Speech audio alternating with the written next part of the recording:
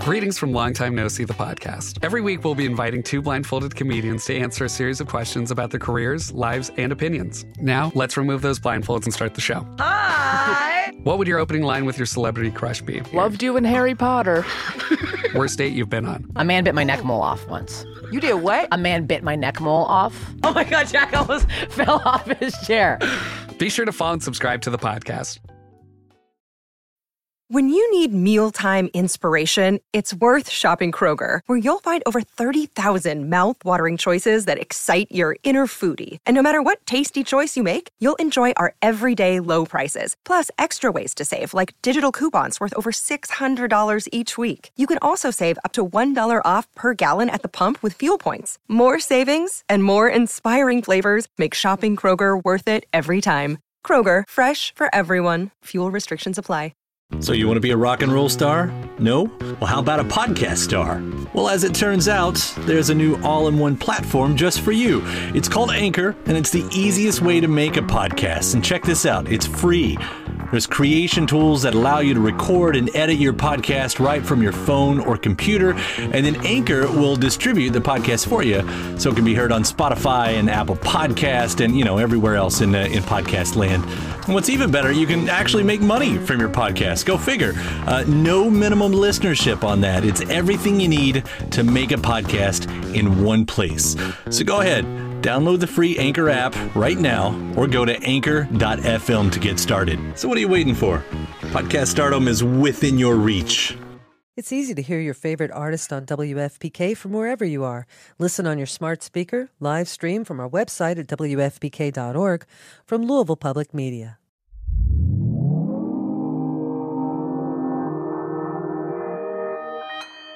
Consequence Podcast Network.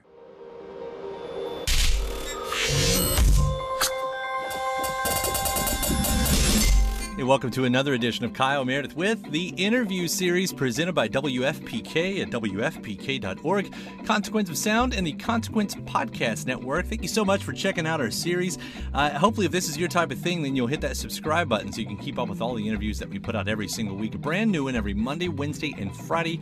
It's a great way to keep up with all of your favorite artists, discover some new ones, know what's happening in the music world. Of course, you can find us at iTunes, Apple Podcasts, Spotify, YouTube, or anywhere you like to get your podcast from. Just type in Kyle Meredith with and hit subscribe. And I'm Kyle Meredith. Today I'm going to be talking with Declan McKenna, whose new record Zeros is one of my favorites of the year. We're going to be talking about how the concept of this record sort of takes a wider scope, and I mean really wide out. Space, astronauts. Of course, space is a great way, when you're singing about it, of a way of looking at ourselves, and Declan will kind of echo that sentiment. We'll talk about how he wanted to write a song for each way the world could end. And in real time here, being kind of trapped by the world we created, the importance of questioning society's norms, that makes its way into the songs as well. Him being a very strict environmentalist, and then with so much grand concept that kind of goes into this, I do want to hear about what this is going to look like on the stage once that continues for a lot of people. So we'll talk about the theatrics in the live show and a lot of the exciting visuals that he's already got planned. Some of that's already kind of been out on the web already. Also worth noting that this is an interview that you can see the version on YouTube as well. So let's get into this and discuss this record, Zeros. It's Kyle Meredith with Declan McKenna. Hiya, how's it going? It's great. It's good to see you.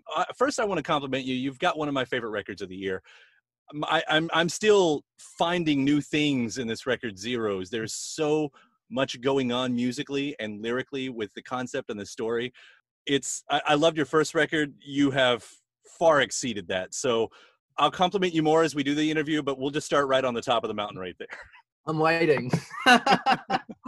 Oh, that's great. I'm glad you like the record. I am so bored of talking about it and I want to get it out. I'm so ready to release the thing. We finished recording it around this time last year. So yeah, buzzing. But I'm so glad you like it. Yeah, I'm feeling excited now. It's been a bit like hazy for a while, just like the album's lost in the ether. People keep talking about it. I'm like, when am I going to be allowed to release my album? But yeah, I'm buzzing. Yeah, well, it is quite the masterpiece that you've put together. I mentioned the concept. I figured we'd start about there because very quickly, even if you haven't read anything about the record, you get the feeling that something is going on, even if you're just looking at the track titles, that whole space thing comes up. I know really quickly that when we talk about space, when musicians talk about space, it's often an opportunity to look at our own selves as we kind of pull back.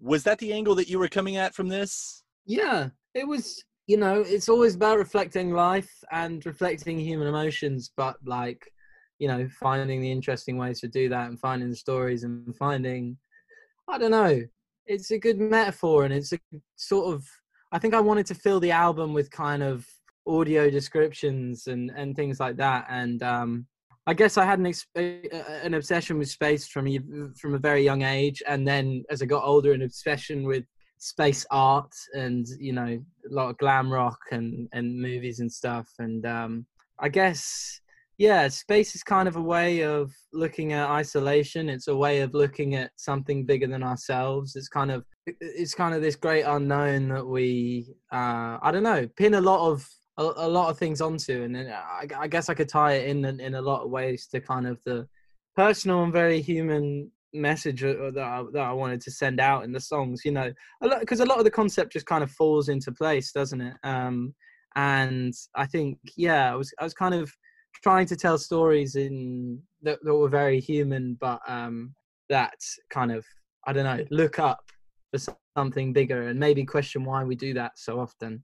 So yeah, the concept kind of started from this sort of fascination with people, really, and why we are so fascinated with space and why we are so fascinated with, stuff that's greater than ourselves, and why we're always seeking something.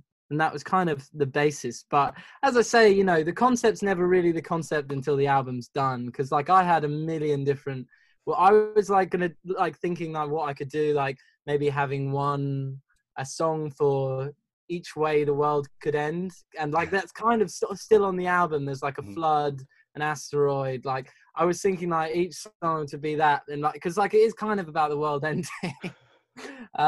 So there's like a little bit of that, and then a little bit of this space thing, and a little bit of this sort of, one of the ideas I formed with my friend Poppy when we were drawing out sketches and things of like the ideas in the album was Daniel, the main character, living on like Pangea, or like a Pangea like sort of rock, and sailing out on a pedalo.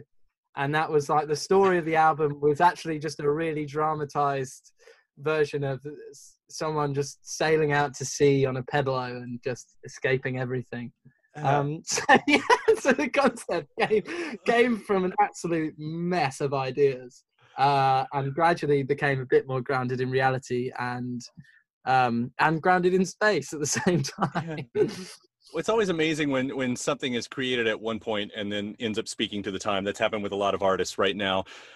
I've found that even beyond the obvious things that's happening in 2020, I've found it's really interesting that there seems to be something zeitgeisty in the era about, like, the words in other interviews that I've done, artists invoking the name Carl Sagan and the pale blue dot has come up so many times about, the concept of pulling away and seeing Earth as that tiny blue speck, and think about how ludicrous, of course, all of our problems, that we create down here are, and various versions of that, including what you've done here on Zeros.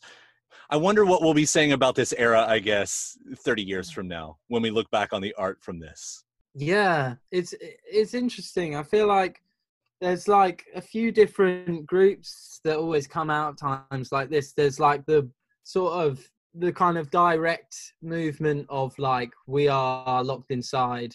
And then there's like the they're like, I can't fucking write about that. I'm sick of this. Like there's those two sort of thought bubbles that come into the art. But obviously the album's nothing to do with the pandemic really, but like in the sense of like this time being one of isolation, being one where we are faced with threats that have been set up by our own structures, effectively by the best of our knowledge. This time has come about through our own civilization and farming and whatever which way, living in close proximity with animals. So we're faced with a challenge that is that question is the basis of what society is now. It's based off of, you know, selling goods, and based off of, you know, a lot of the time farming in close proximity and living in close proximity with animals. And that's just one small thing that like is being threatened. That is our own sort of doing, and it's like a blip in this thing that's been fine for however long. And then I don't know. So I feel like that does kind of tie into the album in terms of questioning ourselves and like questioning, like, is the world we've created really good for us? Are we really or are we being good to the world? And it's like, so it does kind of tie in where it's like not exactly a self-made mess, or although there's some people who believe it is, but like, you know, it's something that is a product of the modern society and the modern way of doing things. And I don't know, that ties in with the fear of the future that I was really pouring into this album.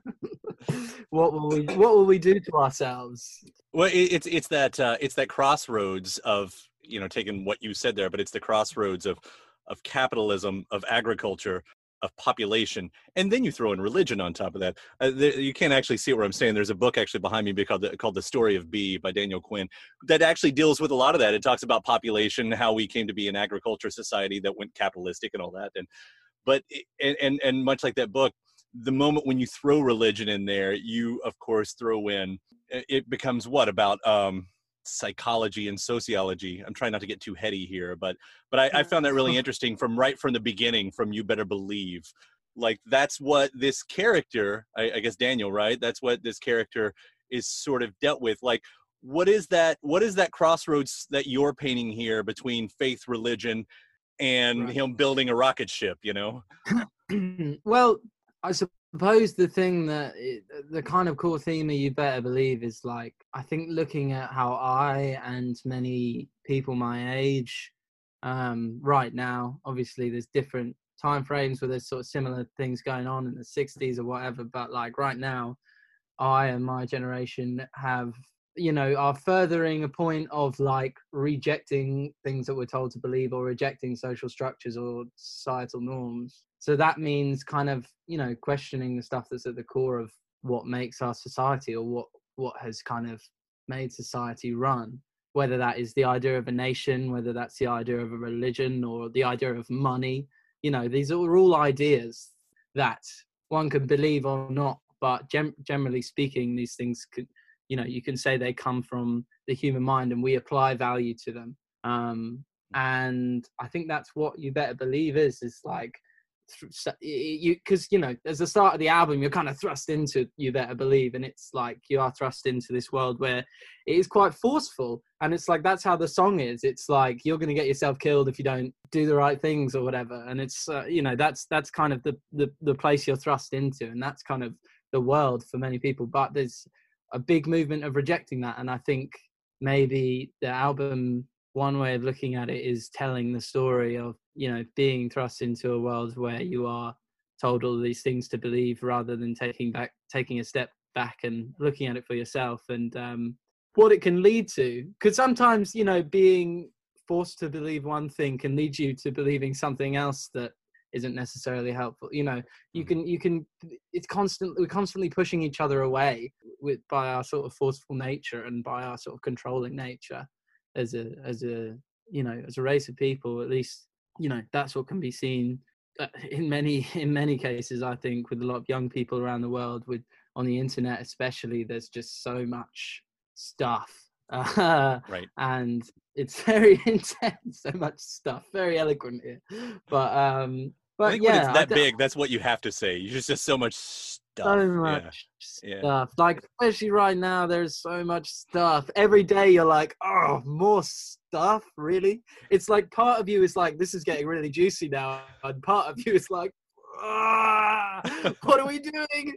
I'm really full of existential dread right now. Well, I do love within the songs, you know, kind of pulling that back into the record here. I love, you know, from what you said right there about, you know, you're going to get yourself killed, that the character doubles down, throws it back at him, and says, I'll do this or die trying. Well, yeah, it's kind of like, it's funny. I always imagined Be an Astronaut as like the second song on the album, as being like, I would have like the first moment which kind of gives a bit of an idea of how the world is now. And then Be an Astronaut is almost like a little throwback, and it's like, do you remember you had dreams that were away from, you know, this stuff you better believe, you know, and I kind of always imagined it in that way. That's one of the kind of parts of the record that was genuinely like, you know, kind of ingrained in the concept from the start, and that kind of forced it to kind of have this, at least a dream or a glimmer of space. And there's maybe a little bit more than a glimmer of space on the album now. But yeah, I always kind of imagined it that way.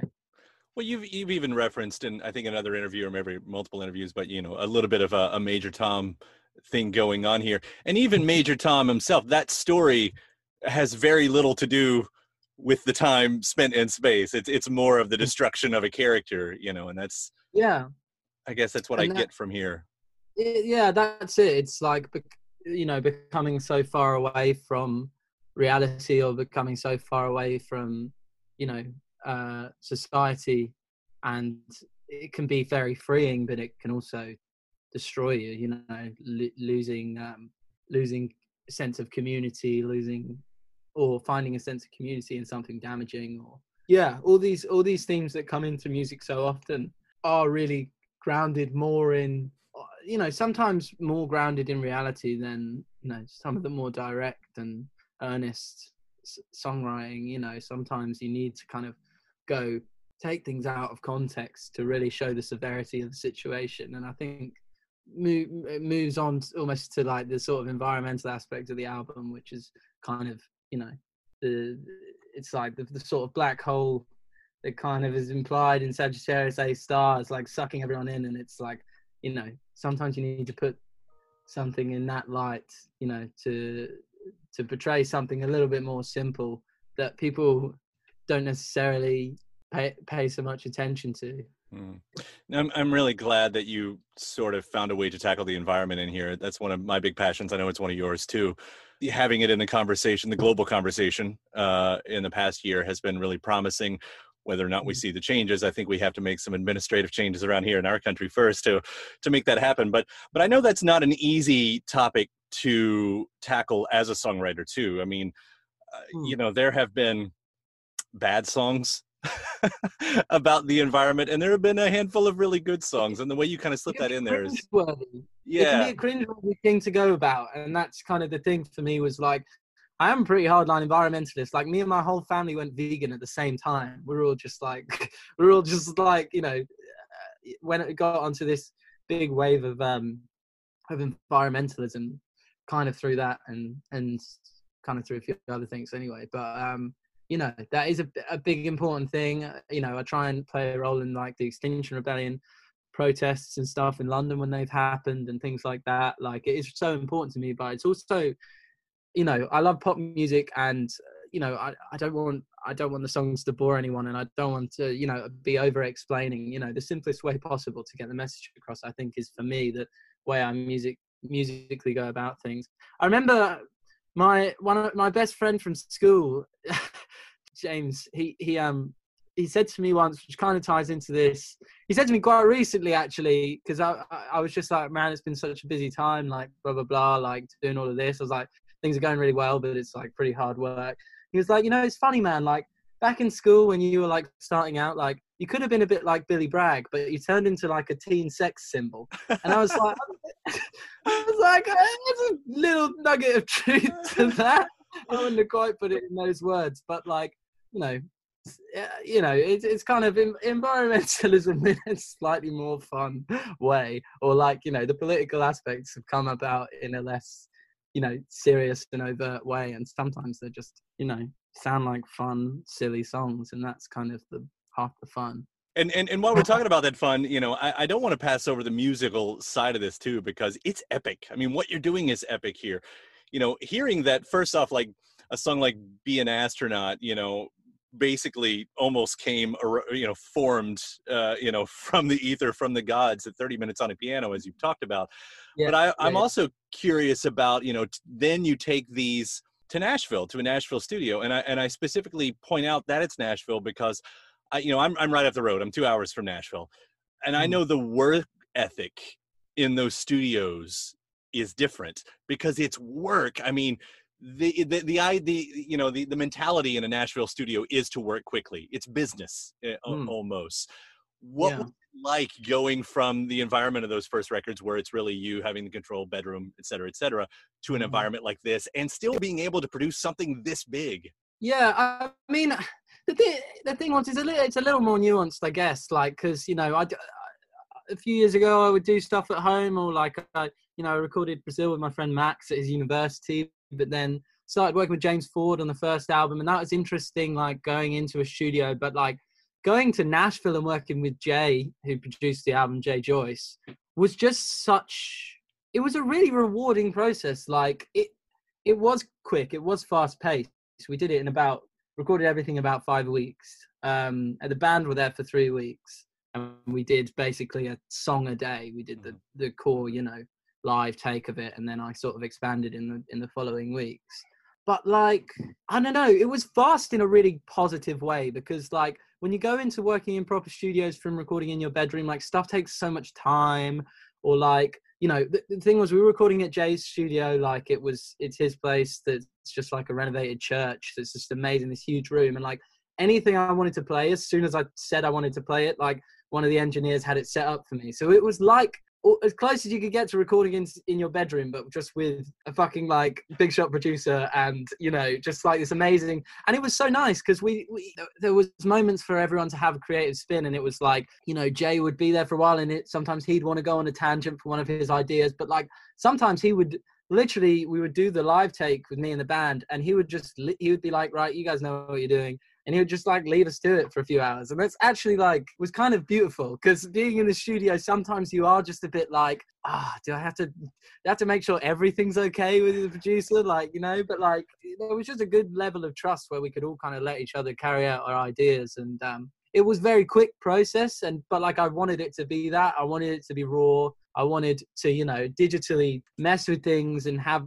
it not just be a straightforward rock and roll band record, but like, it was about capturing those special moments and the rawness of the performances. And I think that's what working out there allowed us to do. Felt very, very free. We weren't tied to anything that we were normally in London. It was just like we were either in the studio or just chilling with our friends in Nashville, of which we have actually quite a few now. So yeah, it was a really, really great time, and like the band really, really enjoyed it. Like, you know, they hadn't really worked on a record before, so it was quite a new experience for all of them. But yeah, I found it really inspiring and inspired sort of way of working there. And, you know, Jay Joyce is an epic producer, like really, really awesome guy. And the whole team he has there as well, the engineers are like super great. And just like, you know, being able to work at that intensity and it be so fun is like so great, because you just don't lose the energy for the songs. Like when I'm coming up with ideas for songs, it's like I've got to get it down now, and it's like that's how it was. And that's, I don't know, I didn't want to be too meticulous with this record ultimately, because I don't think meticulousness often takes away what's good about the recordings. And so yeah, but anyway, to resolve that rambling, I had a really good time. And yeah, it was like not like working in the Nashville Pop Machine factory, but it was like it was still intense, but just really, really fun. And, you know, I was able to sort of carry out my ideas, and it was just this big constant hive mind of passing on ideas, and it was great. It was super fun. Well, you can hear the fun. You can hear the fun all throughout the record. But again, I mean, even the serious moments, you know, those big grand, I mean, there are movements in these songs. I mean, again, I'll end this interview like I started, just by telling you how great this record is. It's not a given, you know, it's not a given that you're going to have that situation in the studio like that, especially. So to hear the way this all turned out, man, congratulations on this. Thank you so much. No problem. No, I appreciate it. Yeah. Declan, and thank you so much for taking the time to talk about it today too, man. It's so good to meet you on here. And is the stage show, I mean, once this eventually hits the road somewhere in the next 10 to 20 years, I mean, is the stage show going to take on the theatrics of the record? Yeah, I think so. I mean, well, the first thing we're doing is we've got a live stream gig going out on the 4th of September that people can watch live around the world or within a sort of 24-hour period, maybe, on the 4th of September, the day the album's out. So that's going to be like kind of a curated, art-directed show. You know, it's going to be sort of not just like a band on stage with cameras. It's like we're going to kind of have it, you know, travel and I'm working with Will, who's directed the music videos on it. So it's going to be really, really cool. So that's kind of the immediate thing where it's like we are trying to tie in a lot of the ideas of the record. And then, yeah, next year we're supposed to be on tour from March. So, I mean, we're going to get out to the States as soon as we possibly can. I don't know when that's going to be, but over here we're planning to get out in March. And yeah, I just want to keep upping the ante with the shows. I think the band is sounding better than ever. I'm just out the studio now where we've been rehearsing, and it's been really, really cool. We've all learned a lot, I think, from that process in Nashville, and hopefully next year, yeah, choreographed, stage show, theater production, all of it. I'm definitely ready to tackle some cool stuff. So yeah. We'll see. Cool. Declan, I'll be watching that. I'll be looking forward to it. And whenever you get over here, I'll be there as well. Thanks again for taking the time to talk about it. Congratulations on Zero, and we'll see you around, man. Yeah, lovely to talk to you, Carl. Thank you so much. My thanks, Declan McKenna. The new record is called Zeros. Again, if you can want to catch the visual version of this interview, you can find it on YouTube under Kyle Meredith With. So thanks to Declan. Thanks to you for checking out the episode. Before you get out, please do hit that subscribe button. Again, you can find us at iTunes, Apple Podcasts, at Spotify, YouTube, or wherever you like to get your favorite podcasts from. Kyle Meredith With, hit subscribe. We'll bring you 3 new interviews every single week. And after that, head over to WFPK.org. That's where I do a show Monday through Friday at 6 p.m. Eastern. It's an hour full of song premieres, music news, anniversary spins, and bonus interviews. Again, WFPK.org, Monday through Friday, 6 p.m. Eastern. Consequence of Sound, they've got your music and film news. You can also find me on the social media spots, Facebook, Twitter, Instagram, all at Kyle Meredith. That does it for another edition of Kyle Meredith. I'll see you next time.